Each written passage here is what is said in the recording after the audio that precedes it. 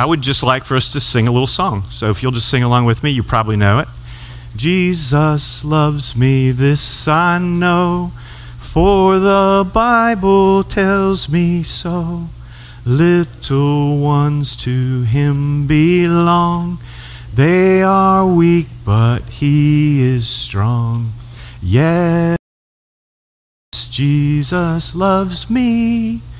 Yes, Jesus loves me. Yes, Jesus loves me.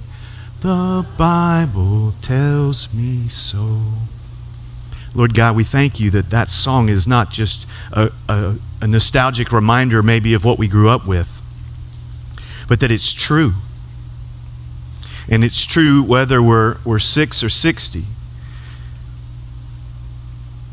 And I thank you for parents and grandparents and teachers who taught us songs to remember that teach us truths about who you are and what you're like, so that when we forget and we drift, you can bring them to mind because they're firmly implanted there. Speak to us today through your word as we look intense scenes of future history. Help us to take away the things you want us to take away. Help us to think about what are you saying to me today, God? And then help us have the courage to follow that question with, what do you want me to do about it? And we ask it in Jesus' name. Amen. So we are in Revelation 17. Congratulations, you've gotten through the first 2 sections. There's one more section, and I'll give you that in just a second. But before that, I want to tell you a story. Okay, this kind of sets up my title. So it was 11th grade. I was in English class, Miss McGregor's class. She was a tough teacher. Okay, she expected you to actually read the books she assigned. I had trouble with that, I admit. And we had just finished, some of us had just finished reading The Tale of Two Cities. And so the reward in The Tale of Two Cities, besides you could pass the quizzes, which was debatable, because even if you did read it, you probably didn't pass all those quizzes, was that we'd get to watch the movie, or at least the end. I honestly only remember watching the end, and that's the reason for the story. So at the end of the story of The Tale of Two Cities, I think it was in France, because again, I didn't read the book, and Charles Dickens, I do know he wrote it. I'm pretty sure that's right. I don't know who the main character was, and honestly, I don't know who was standing before the guillotine, or if you're from the South, guillotine. But anyway, the guillotine is an instrument of death that drops a blade over the person whose head's stuck through as a way of execution. So it's the end of the movie, the camera's shining on the blade, and then to somebody who's tied up, and I don't care, I don't really know, because I don't know the story, and I don't want to spoil it, right? Spoiler. Okay, well, I guess this is a spoiler alert, because we'll drop, and I know this, and I see this coming, and everybody's really watching this, and they're all getting really intense, and I'm going, I've got an idea. And so there's this really cute girl that sat right in front of me, okay? And I knew her, okay? It wasn't like she didn't know me, I didn't know her. I knew her really well. And I really wanted to make her jump at just the right moment, like when the blade fell. So I thought this was a brilliant idea. See if you agree. And so when the blade dropped, I thought I would do that on the back of her neck with my hand. Not really hard, but just enough to get her to jump and maybe hopefully scream, because that would be so funny, I thought at the time. So clearly I hadn't thought this through very well. Nevertheless, the scene came up, the moment came, the blade dropped, and I did it. And she jumped, but she didn't scream, so I was kind of disappointed.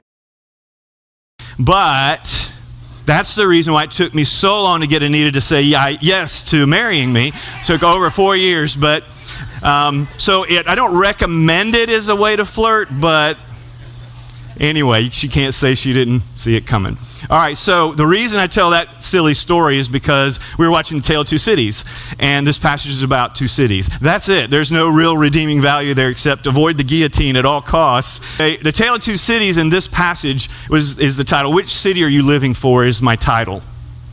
Now, the title I didn't print to put on the internet is which woman are you pursuing? Because that's really, really what it's about. There's two cities, there's two women, there's two rulers. And the question is the same no matter which one you're looking at. Who are you pursuing? And we're all pursuing one. You might be passively pursuing one or the other, or you might be actively pursuing one or the other. But there's no middle ground. It's like you're either on this side or you're on this side. And what the book of Revelation does a really good job of is making it very clear what happens to you depending on which side you are on. Okay? So what I'm going to do is I'm going to walk through chapter 17 here with you, and I'm going to explain to the best of my ability what some of these symbols mean. There's some crazy symbols in here, some crazy things here. I know I say that every week. It feels like it's getting more and more intense. So let me give you the overall context, especially if it's your first time. So 22 chapters, Revelation, sometimes it's called the apocalypse. Both of those things mean the unveiling of truth that is future history, things that are to come. So these are presented as a vision given to someone to tell the church, the body of Christ, the family of God, here's what's coming. Wake up. Are you ready? Because it's coming. And I didn't tell Gene to say this, but when he talked about this disease of consumerism that's in our culture, I would take it a step further and say it's not just a disease, it's a religion that's sweeping our country for sure, and it's in this passage as one of the ways, and it's got a name, and I'll give you that when we get to it. So the context is first 3 chapters, we have Jesus in the churches.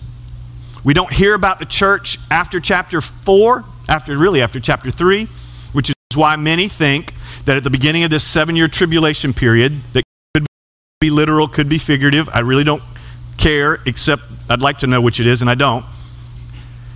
And those who think that the church will be raptured at the beginning are pre-tribulationists, or pre-tribbers, we called them in seminary. If you think it happens halfway through, you're a mid-tribber, and if you think it happens at the end, you're a post-tribber. Okay? The idea here is that at some point, Jesus is taking his people home. Now, I'm kind of liking the camp that says right before all that start happening, we get to go home. I just soon miss all that. But because we don't know for sure, we have to prepare as if we're going through half or all of it. Okay? Or, and this is really hard to, why would I prepare for something I don't believe in? If you don't know the Lord and don't have a relationship with God yet, but you're hearing about this now, this is good because you're going to know what to do when everybody does get raptured and you're left behind, right? That's the whole Left Behind series that's written and movies and all of that, is that there's a few people who've grown up in the church but never said I do to Christ. They never got it. It never clicked for them that, it's a relationship, it's not a religion. I mean, technically it's a religion, but ultimately, and what really matters, it's a relationship. It's about a relationship with your Creator, who we rebelled against, and He made a way for us to be reconciled to. So, first 3 chapters, Jesus in the church. Chapters 4 through 16, which we finished 16 last week, is the throne of God and the judgments of God. Okay, and a lot of that time was spent going through the 7 seals, the 7 trumpets, and the 7 bowls, which is all figurative language and symbolic language for God's judgment and wrath on mainly the prince of darkness and his legions, but also those who worship him and them and follow them. And while we kind of go back and we go, well, I've never really seen any of that. It just feels so make-believe, so mythological and all that. And I would say it's real, and it's going to become more real the closer we get to that day, okay, when Jesus returns, or even the beginning of that period of time, that tribulation time, okay? If you just look at history, or if you just look at today's news, you will see examples of what's coming in smaller doses. So the doses are getting more intense, and they're coming together and happening more frequently. It's like God saying, wake up, it's coming, pay attention. Jesus talks about it in Matthew 24 and 25 and other places. God is going to send his son to come again. The first coming, Jesus came as a baby. The second, he comes on a horse as a conquering king. So in this chapter, 17, 18, and 19, while the judgments are done in 16, it's like he takes a little more time to unpack what happened in 16, some details that we didn't get. Like how is How is God going to judge the dragon, who is Satan, the beast, who is the Antichrist, the false prophet, who is the false prophet? You with me? Okay, how's he going to deal with them? Oh, and then there's this woman, this prostitute, this whore, this slut that represents, this is a symbol, use such graphic language, Darren, because that's what he's using to get our attention, because it describes the water we're swimming in, and it's a sewer. The water that is our cultural identity, our culture of beliefs, the religions that permeate everything we do. No matter where you live in the world, and it's going to vary from place to place, but it's there. Sometimes it's as clear and formal as Hinduism or a Buddhist temple or an Islamic mosque, and sometimes it's as informal as consumerism, materialism, workaholism, etc. Okay, so let's go through this, and as we do this, I want you to remember I'm learning alongside of you. Okay. I half jokingly say I'm about 10 minutes ahead of you, and I just need to stay ahead of you, okay, since I'm learning here. So I don't have it all together. And what that means is I'm learning, and there are some things that I'm learning that are changing kind of my perspective on some of this. A slight, I would call it tweak in what I'm seeing is I tend to default, and I think this is a good interpretive principle, to read things as literally as I can unless the literature calls for something less literate. Okay, so if it's poetic language, I'm going to read it poetically. If it's allegorical, I'm going to read it allegorically. But if I can read it literally and that makes sense to the people it was written to and to us, then that's where I'm going. And in Revelation, I've tended to try to do that. What I'm learning is it's mostly written to be and intended to be read symbolically. So let me go back to the illustration I've used a few times, and I think you'll see the nuance that I've picked up. So if jar on the shelf, it's got the label on it with a skull and crossbones, or however you do poison. I think it might just be a skull. I can't remember. And when I show you that symbol, you go, poison. There's something deadly in the jar, right? I mean, that's pretty obvious, right? Now, John isn't describing, let's say John is trying to tell us about the poison when he writes it. He's describing the sticker on the jar. He's describing the symbol. So when we read it, we don't go, God's going to kill us with stickers with skulls on them. That's not what God's going to do, right? He's going to kill us with poison. I'm just saying that as an example. God's not going to kill you with poison, I don't think. All right? But you see the difference? You see the nuance? So when we read it, we're seeing the symbol that means something, and we're like, well, why doesn't he just come out with it? Well, because somebody in the first century that read this would see something different than I would see it 2,000 years later as we read it now. If it's something that's literally being described, it might be hard for us to understand if we've never seen it before.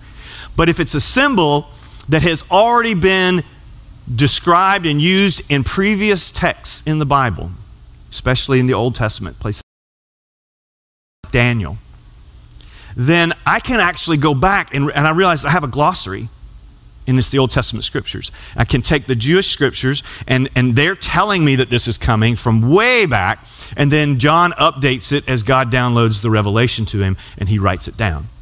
So symbols are actually supposed to help us interpret what's coming in a way that's timeless, instead of riveted to a certain culture or a certain era of time. Okay? So I think I finished that, right? So first 3 chapters, Jesus and the churches, 4 through 16, the throne and judgments of God, 17 through 22, the whore, the king, and the bride. Okay? And if you're cringing, good. Okay? Because we need to. All right, let's jump in. Starting in verse 1, remember who me is. He's saying, this is John that's writing. One of the 7 angels, who was in the chapter before, who had the 7 bowls, came and said to me being John, come, I will show you the punishment of the great prostitute who sits by many waters. And later he'll tell you what the many waters symbolize and what the great prostitute symbolizes. The point here is the great prostitute is going to be punished. And John is going to be watching this, whether he likes to or not, I suppose. Verse 2, With her, the kings of the earth committed adultery, and the inhabitants of the earth were intoxicated with the wine of her adulteries. I'm just going to read through 6. Then the angel carried me away in the spirit into a wilderness. There I saw a woman sitting on a scarlet beast that was covered with blasphemous names and 10 horns. The woman was dressed in purple and scarlet and was glittering with gold, precious stones, and pearls. She held a golden cup in her hand, filled with abominable things and the filth of her adulteries. The name written on her forehead was a mystery. This is what it said: Babylon the Great, the mother of prostitutes and of the abominations of the earth. I saw that the woman was drunk with the blood of God's holy people, the blood of those who bore testimony to Jesus. So the first 6 verses of this passage is John giving us information. He's revealing to us what he's seeing.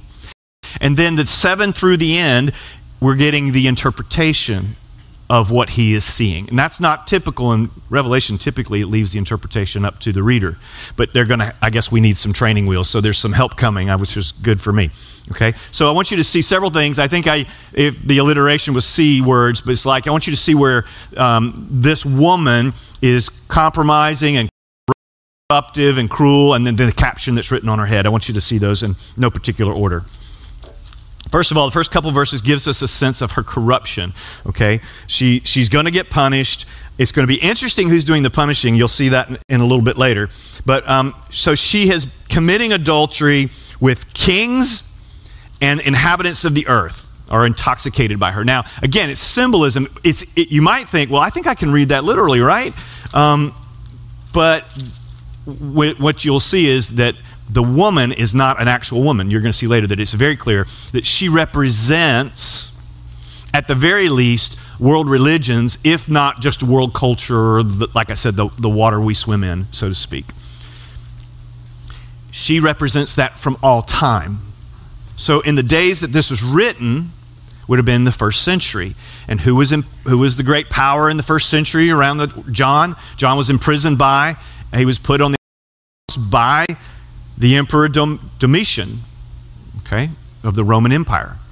What was the religion of the Roman Empire, besides the fact that they were polytheistic and believed in all these Roman gods that used to be Greek gods and they just changed their names, I think. But then there's this major cult that was all over the Roman Empire, and it was the emperor worship. And it started out that they would worship the dead emperors and go, oh, they're divine or sort of divine or demigods or something. And so they started building temples and cities, and they would worship these dead emperors. And then the living emperor started to go, hey, I'm going to cash in on this early. And so they started building their temples early before they died. And they basically would say, I'm divine now. Treat me that way, because that's what all people at the core of our evil hearts, that's what we all want. We want to be in control to be worshipped like a god, and we want to be comfortable like we think gods are. We want to be able to have whatever we want. Those are the base idols. Those are the gods. That's Babylon in a nutshell. So the Roman Empire was that way. And just to give you a taste of what that religion does, and you're going to see this in verse 6 where he talks about the martyrs, is that it's cruel. Babylon is cruel, okay? So, for example, in the first century, Christians were persecuted by the Roman Empire. A couple of ways they would do that. One is they would dress them in animal skins, animals that had been killed, and they would skin them and then wrap the skins around them like a coat, and then put them out in the arena where the gladiators would sometimes fight, and then they would loose dogs that hadn't eaten for a week, like big, vicious, wild dogs, and they would attack until the crowd was bloodthirsty for the entertainment, and the Christians were toast by the end of that. That was one way they would do it. Sometimes it was lions. Another way they would do it is they would, and I know Nero was famous for doing this, is they would put Christians on crosses after they dipped them in tar, put them on the cross, and then light them up at night, because it would provide beautiful light to the city. It got so bad that even pagans were trying to defend Christians from the cruel punishments and persecutions that were coming. That spirit is Babylon. That spirit of religion. You go, well, gosh, I've been to services and they're nothing like that. Well, you can go just find places in the world where, in particular, Christians are persecuted. If you go to India, you're going to find the Hindus are persecuting Christians just fine. In fact, they persecute Muslims too. If you go to Muslim countries, you can find Christians don't have a good go of it there either. Okay? And so on. You go to China and the Buddhists. You can go all over the world and you can find it. If you look at history and you study martyrs, read Fox's Book of Martyrs, you'll find that even Christians persecute Christians, or at least so-called Christians, people over silly things. It's this spirit that this woman is representing, Babylon.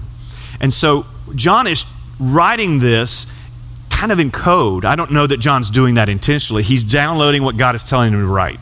Okay, so I don't know how much editing that John gets to do in that process, but God oversees it. So at the end of the day, from God he's writing what's happening in Rome, but he has to write it in code. Otherwise, this is treason. Okay? But the Christians realize, and so this is designed to encourage the first century Christians. Either that all of this is going to happen soon, or it's going to happen eventually, so persevere. And as bad as that was, the 7 years, worse, global. Okay? So are you preparing your kids for that? Because they might end up living through that. What are you doing to prepare your kids for that? It should be the better question. Let's keep looking at this. So the angel carried me away to a spirit in the wilderness. I'm in verse 3. I saw a woman sitting on a scarlet beast that was covered with blasphemous names and had 7 heads and 10 horns.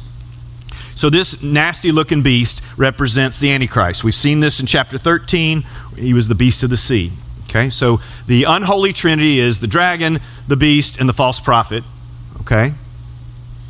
And the dragon is Satan, and he just kind of sits in the background, and he works through these other 2 people that have been possessed, I suppose. I don't really know exactly how it works, but Satan is controlling or working through them. And remember, the point of the Antichrist, the beast, he's like the one who establishes the one world order, the one world government. The false prophet establishes the one world religion. Okay? And what will happen at some point, and you will see this when we read it, is that somehow this Antichrist will be killed. He'll get a fatal blow to the head. He'll die. And then he'll come back. All right? And when he comes back, he's not fully what he was. It's almost like a statue that can speak, and the false prophet steps in to the void and uses that to then manipulate world events through the religion.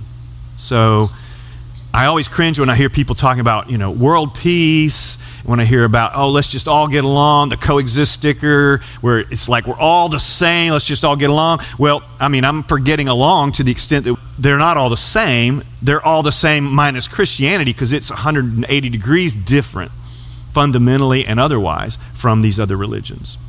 Okay? But Babylon is not going to be friendly to Christians, not true Christians who trust and follow the Lord Jesus Christ. Okay? And that's where some of this language, this colorful language, is coming from. Now, why is she sitting on the beast? What's that about? She's sitting on the beast, and that represents some kind of alliance. And it feels like, to me, if she's on top, it feels like maybe she's a bit in control. And maybe that's because he is killed, and then he comes back, but he doesn't have the same power when he left. Okay? It's like the power shifts from one beast to the next. And I think that's probably because governments can control people only so far. Religion can control people much further, okay? Because it goes to conviction, all right? So our government is controlling us in ways we don't necessarily like, but we're going along with it, as opposed to we're in a religious situation, people will want to do that. So maybe I'm speculating, so... All right, so the woman was sitting on the scarlet. Okay, so he's going to explain the 7 horns and the 10 heads or 10 crowns. All that is coming later. I may have that backwards. The woman was dressed in purple and scarlet, which sounds royal, right? And as I think of religions and I think of royal garments, I always go to the Vatican. I think of what the cardinals wear and what, I don't know who else. I don't know all their different titles, but the Pope, and they wear these, what looks like old king suits to me. And I'm sure they are very expensive, because everything they do is expensive, it seems like. And I'm doing this from a distance. I don't know. I've never been Catholic, so I can't relate. And I'm not saying that all Catholics are like this. I'm saying what I see from the outside as someone who doesn't really know much about the Vatican or the Catholic Church. I see people who say they follow Jesus dress like kings, and he's a king, and he didn't dress like a king. Now, when he comes back, he'll come. So anyway, the contrast to me. And so she's dressed like this. So I'm thinking whatever religious system, there's going to be some of that. And that's because there's a power struggle, and this is who's taking over. Okay? Now, she's dressed in this, and she's wearing, she's glittering with gold and precious stones and pearls. More of the same. More of the same. She held a golden cup in her hand. She's not holding a scepter. Interesting, she's holding a cup. I don't know if this is to mock the Lord's Supper or not. I don't know, but it's filled with abominable things. And I kept saying, okay, so abominable sounds terrible. Of course, I think of the abominable snowman, and that doesn't, that scared me to death as a kid. That was one scary monster, but I'd watch it year after year. But what's the word mean? It means like just detestable. Something that's detestable. And that didn't feel strong enough to me. And then I thought, what would be detestable to God? That's what we're talking about. So we tend to have a much lower bar than God does. And when he sees something as detestable or blasphemous, it's something that should physically cause us to want to be sick because we can see what he's getting at. Now we have this caption that's written on the head. Now I don't know if this is, one commentator said that prostitutes it was not uncommon for them to wear a headband.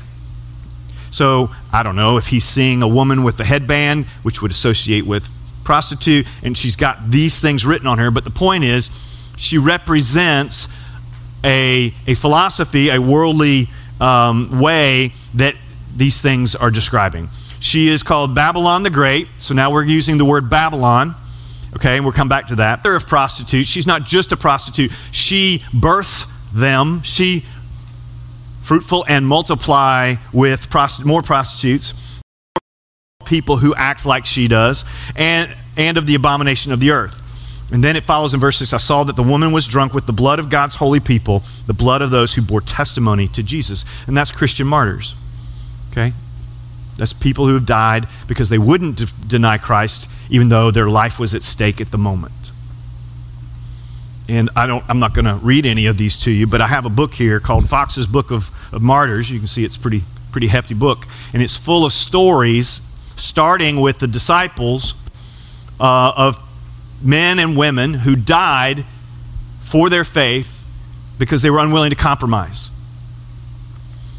And already early on, that was a mark that could have snuffed out and would have snuffed out a lot of religions. I mean, if you say, "Hey, let's go to church, but we might die on the way," you might go, "Well, I'm just watching online today. Thank you very much, because I don't want to die yet." So these people had to really believe, and they're not like people who are like, "Oh, this is a religion that's been around for 1,000 years. It must be genuine, so I guess I'll take my chances." This is at the beginning. So what was it that moved them to say, I'm believing this stuff? They saw a dead man rise from the dead. They saw it. They didn't just hear about it. They saw it. They saw him. For 40 days, he appeared to people that knew who he was, that recognized him, and he ate with them, and he walked through walls. This is the new body. This is the one you've got to look forward to, the resurrected body. And we go, wow, and it's funny how we go, this is so hard to believe, and then we go, oh, what's the next Marvel movie? And like, that's easy to believe, right? We can believe that.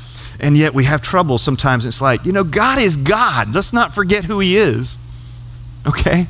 And if God is who he says he is, and he's going to do all he's promised to do, not only can he do anything he wants, and that's amazing, but they're good things. Unless you're living for the wrong city. Babylon. What's the other city? The New Jerusalem. Okay. What's the woman? The prostitute versus the bride of Christ. Okay. If this were 100% believers in Christ, this would be a picture of part of the bride of Christ. The bride of Christ is those who trust and follow Jesus Christ, and he's symbolically the groom, and we're the bride. And he loves the bride so much that he's willing to die for her, and he proved it already. What bride would not want that level of love from her groom? Right? And then, of course, you can use the other metaphors too. He's our king, and he's dying for the subjects of his kingdom. The highest and the lowest, it doesn't matter. The oldest and the youngest, he died for them all. So this is what's permeating this. And as they're thinking this through, they're going first century, they're thinking Rome, we're in persecution. We live day-to-day persecution. We risk our lives to go to church. I dare wager that if it was risky for you to get here today at that level, I don't think we'd need as many chairs. Just saying. Right? It's just different in that, and when you're in that setting. And we've been graciously shielded from that, but around the world, that's not always true. Last century died as martyrs than in the previous 19 centuries combined. That's including the first century. Okay? So it's not getting better as we get further away. Okay? We need to think about that and ask ourselves, which city am I living for? Because if I'm living for the New Jerusalem, then I know the best is yet to come, and I'm not afraid to die. I may not be looking for it, and neither should you be. And I'm not like wanting to suffer. You shouldn't be looking for that. Because if you are faced with persecution, you're going to be afraid. The question is, will you have courage to step into that and stand firm even when you are afraid? My definition of courage is doing the right thing, motivated by love. Courage. I think God gives us the courage we need in the moment based on how we've been and how the pattern of our life has been up to that point. Now, I've spent a lot more time on the first 6 verses. The next verses move much quicker because it's interpreting for me, so I'm not going to add a lot, but I will make some comments along the way. But this is really the question, right? What is God saying to you about this? Which woman are you pursuing? Which city are you living for? Verse 7. Then the angel said to me, why are you astonished? So at the end of verse 6, it says, when John saw her, that is the whore, Babylon the Great, I was greatly astonished. Then the angel said to me, why are you astonished? I will explain to you the mystery of the woman and the beast she rides, which has the 7 heads and 10 horns. The beast which you saw once was, now is not, yet will come up out of the abyss and go to its destruction. The inhabitants of the earth, that's the rest of people, whose names have not been written in the book of life, people not following Jesus, from this creation of the world, will be astonished. The beast will impress them. He will blow them away with his power and his charisma. When they see the beast, because it once was, now is not, and yet will come. The beast, here it's obvious. He's horrendous, he's abominable, he's awful. But to the world, he will not look like that. He will not have horns coming out of his head. He will not have multiple heads. He will look like the kind of world leader you could actually vote for. You will see him and you'll go, well, finally, somebody's in charge too. And wow, I love that heart. Humble, servant, and did some miracles along the way. Wow, I'm not sure I believe the miracles, but this guy, he's great. And man, I love that outfit. You know, we're just going to be drawn to this guy because it says he's going to be that kind of a person. He's going to be that kind of a person that can not only draw the masses, but draw leaders, world leaders. This is the kind of guy that's going to be so powerful, the President of the United States is going to submit. Now, that may not be real hard to believe right now, but we've got, presidents in the past and in the future that may not be so accommodating. We're talking about somebody who is very likable. And they're going to come through in such a path that it's going to be like, well, certainly, there's no way this person's trying to do this. It will look so accidental, they'll almost fall into it. And everybody will be falling over themselves to elevate this person. Do not be deceived. Now, Babylon, one other thing about Babylon. So the word Babylon, the first time we see the root of that word is in Genesis 11, the Tower of Babel. Okay? And in that story, if you recall, it's a pretty short story, but basically, the people of the world have been told by God, be fruitful and multiply and scatter across the earth. And instead, they are fruitful and multiply, and they all stay in one place. They're all speaking the same language. And now they decide, they get the great idea, let's build a tower to heaven, and let's make a great name for ourselves. Which is, somebody's leading that charge. And it might have been the guy Nimrod, but who's in the Bible, the hunter with the bow and arrow fellow. Legend says he's a hunter of men's souls. They want to build, they don't want to get to God, they want to be God. And that's the heart, again, they want to be worshiped. That's the heart of Babylon. Okay? Well, God squashes that, he scrambles the languages, then they scatter because he kind of forced it. So Babylon, as far back as Babel, Genesis, that's pre-2000 BC. We see it in the exile, 500 BC, when Israel is sent into exile. They're literally sent to the literal city, Babylon. Okay, and if you can read Isaiah, you can read Daniel, Shadrach, Meshach, and Abednego stories. Those all happened in the exile. Jeremiah, before, during, and maybe after the exile. Israel was uprooted as a nation and sent, Judah in particular, to live outside the city of Babylon as punishment for their spiritual adultery, because they as a nation were spiritually acting as a whore. And that's God's words, not mine. Now you start to see the connection. God's people swimming in those waters too. It depends on the culture of your church. In Israel, it was the culture of the nation to say, yes, yes, Yahweh, he's awesome. Oh, and so are these other great false gods, and we're going to go worship them. And this is why ancient religions oftentimes had temple prostitutes. So fitting and appropriate for a religion that's in essence a spiritual whore. So I think you're seeing. Okay, so let's keep going. The inhabitants of the earth. Okay, so verse 9. This calls for a mind with wisdom to understand. The 7 heads symbolically are 2 things. One is they're the 7 hills on which the woman sits. Okay, so if Babylon was code for Rome, we know geographically, historically, that Rome was built on 7 hills. Okay, there's not any real dispute over that. It's known for that. In literature, it was called the city on 7 hills in different ways. So here we have the Babylon sitting there, so we have that. And they are also the 7 kings. Now he's going to describe these kings. 5 have fallen. That means these are 5 kings that preceded part of the first century. 1 is currently, that would be the current Roman emperor at that point. Probably Domitian, maybe not. The other has not yet come, so it's a future king. But when he does come, he must remain for only a little while, short reign. In verse 11 it says, the beast who once was and now is not is an 8th king. He belongs to the 7 and is going to his destruction. So what do we learn about these kings? Basically, there's 5 in the past, most prominent, 10 in the future. They're going to destroy the prostitute, and they're going to be destroyed by the lamb. It sounds kind of funny, destroyed by a lamb.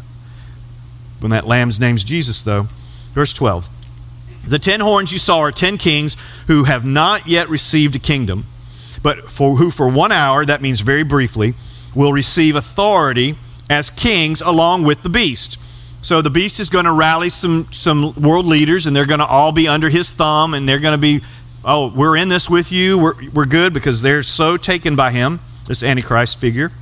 They have one purpose, and will give their power and authority to the beast. That's the reason he's ringing. So it's probably the 10 most powerful leaders in the world, or the number of 10 can also mean a number of completion. It could just mean all the world leaders are in.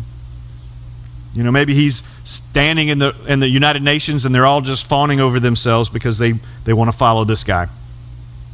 and the purpose is to get power and authority. Verse 14, they, that is, these nation leaders, these kings, whether it's the 10 or all of them, they will wage war against the Lamb. Okay? The Lamb, that's Jesus. But the Lamb will triumph over them because he is Lord of lords and King of kings. Okay? Literally, he's going to show up and the war is over. This is why God dried up the Euphrates last week, so those armies could come over. He's like, yeah, come on, kitty, kitty, kitty. And here they come. And I love this phrase, and with him, with the Lamb, will be his called, chosen, and faithful followers. So there will be believers there, whether the church is still there because she hasn't been raptured yet, or these are people who've come to know Christ since the church has been raptured, and these are the ones that have actually still survived all through all of the judgments of God. Then the angel said to me, now remember when it said earlier in verse 2, verse 1, come, I will show you the punishment of the great prostitute who sits by many waters. I was like, what does that mean? Well, here's what it means. Then the angel said to me, the waters you saw where the prostitute sits are peoples, multitudes, nations. So she's influencing the peoples, nations of the world. The beast in the 10 horns you saw will hate the prostitute. Now, this is a turn I didn't see coming, right? But this is God wired evil this way. In other words, God didn't create evil, but he created the good world that he created in such a way that if and when evil became real or animated or active, it's almost like this, they call it a backdoor in software sometimes.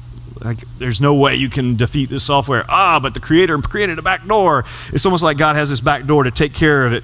The beast in the tent with the 10 horns you saw will hate the prostitute. Okay, now remember they were in an alliance. Well, apparently the party's over. They will bring her to ruin and leave her naked, and they will eat her flesh and burn her with fire. So the 10 kings and whoever is in power under the beast, they're going to overcome the religion, apparently. It's like, okay, we've used you, we're done with you, we're going to destroy you. And evil destroys evil, and that's how God judges evil. He uses evil to basically, and he's going to say that right here. Here's why. For God has put it into their hearts, that's the hearts of evil people and evil systems, to accomplish his purpose by agreeing to hand over to the beast their royal authority until God is fulfilled. Because God's pronounced what he's pronounced in his providential will, it's going to happen. And the woman you saw is the great city, Babylon the Great, that rules over the kings of the earth. So the question at the end of the day is really this. What do you do with this, right? And I come back to the question I asked at the beginning. Which city are you living for? Which woman are you pursuing? Whether it's passive or active, we're all pursuing one of these. Okay? And if you want to get away from the symbolism and the weirdness of the book of Revelation, just ask yourself, who are you living for? You're either living for yourself or you're living for one greater than yourself. Okay? Are you living for yourself because it's all about me and I just want to be happy? Or are you living for your Creator who made it possible for you to live with a motive besides selfishness, to live with a motive besides it's all about me? Because you don't have to look around at people very, very long to find that people are living for one of those two things. Okay? And most people are living for themselves. And even in the church, most of us struggle. I would say probably all of us struggle with this tension, this temptation to live for ourselves because we swim in the sewer with the rest of the world.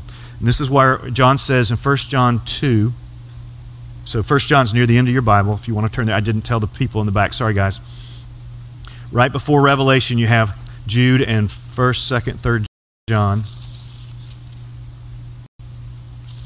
And in 1 John chapter 2, John, the same writer that wrote Revelation, says this. 15, 16, and 17. He says to believers, do not love the world. That doesn't mean don't love the people. It means don't love the systems of the world. Don't love Babylon.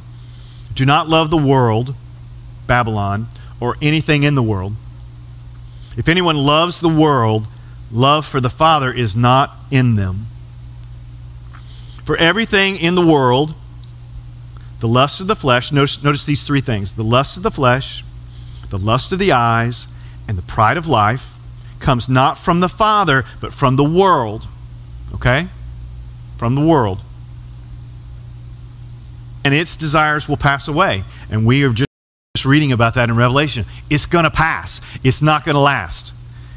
But whoever does the will of God lives forever. Hold your finger there and go to Genesis 3. And we'll end here. Just to let you know that this is one story, and here's an example, because these verses span 1,700 years. Okay?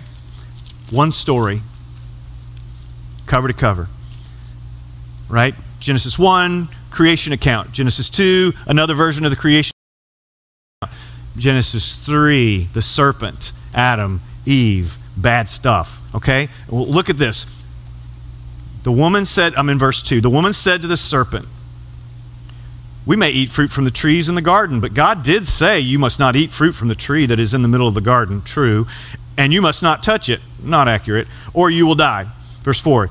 You will certainly not die, the serpent said to the woman, for God knows that when you eat from it, your eyes will be opened and you will be like God, knowing good and evil. That's true. Verse 6. Watch for the three things we just read in 1 John. When the woman saw that the fruit of the tree was good for food, pleasing to the eye, and also desirable for gaining wisdom, she took some and ate it. And she also gave some to her husband who was with her, and he ate it. Then the eyes of both of them were opened, and they realized they were naked. Shame filled them, so they sewed fig leaves together and made coverings for themselves. Okay?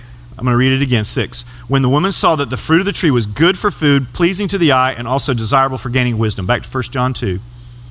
For everything in the world, the lust of the flesh, the lust of the eyes, and the pride of life. Those are the three ways the enemy attacks us. And if we had time, we'd go to Matthew 4 and Luke 4, and you would see Jesus in the wilderness being tempted for 40 days by Satan himself, and his last nuclear bomb he's throwing at Jesus is to tempt Jesus in those three ways.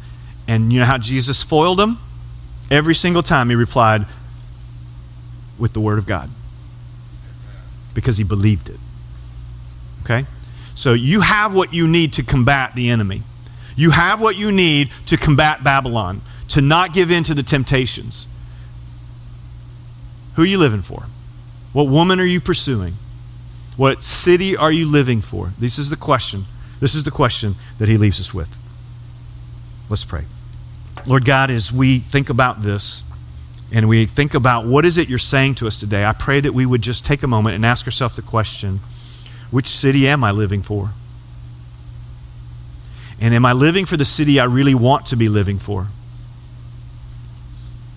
And if I am, and it's Babylon, Lord, I pray that you would use this passage to prick the conscience, to get in their face, to convict them of the sin that they are living, and to help them realize this is not in their best interest. And it leads to death, not just dead, but death forever, eternal torment. Lord, if they're living for the New Jerusalem, they're living for your kingdom, Lord, I pray that you would remind them that it is a battle we will fight until Jesus comes back. That fighting the temptation to not give in to Babylon. And Babylon is ruthless. She is alluring. She is desirable. She is attractive to all of us. And she knows just what bait to dangle in front of our eyes. If Eve, perfect and unblemished, gave in to the temptation, who do we think we are to think that we've got this? Because we don't. We need your mercy. We need your intervention, and we need the faith to rest in you and overcome Babylon and head towards the New Jerusalem. Help us to comprehend. Help us to believe the truth and deny the lies. Help us to take up our cross and follow you. In Christ's name we pray.